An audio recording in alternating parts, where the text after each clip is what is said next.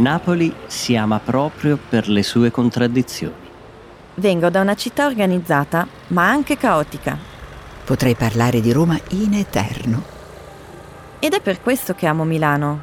Calcio è come una religione. Learning a new language is kind of like traveling.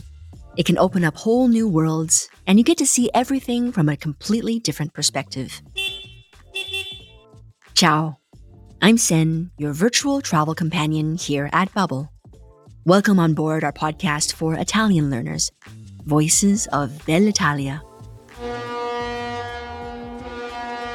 If you've always wanted to see Italy through the eyes of its locals, you've come to the right place. In each episode, we'll be meeting a new Italian who hails from a different part of the country. They'll provide us insider tips and local history. In Italiano, of course. You don't need a map or a suitcase, just your imagination and a little time. Every Italian city has its own soul, unique traditions, cuisines, and of course, voices. Bologna, Palermo, Genova, Napoli, Roma.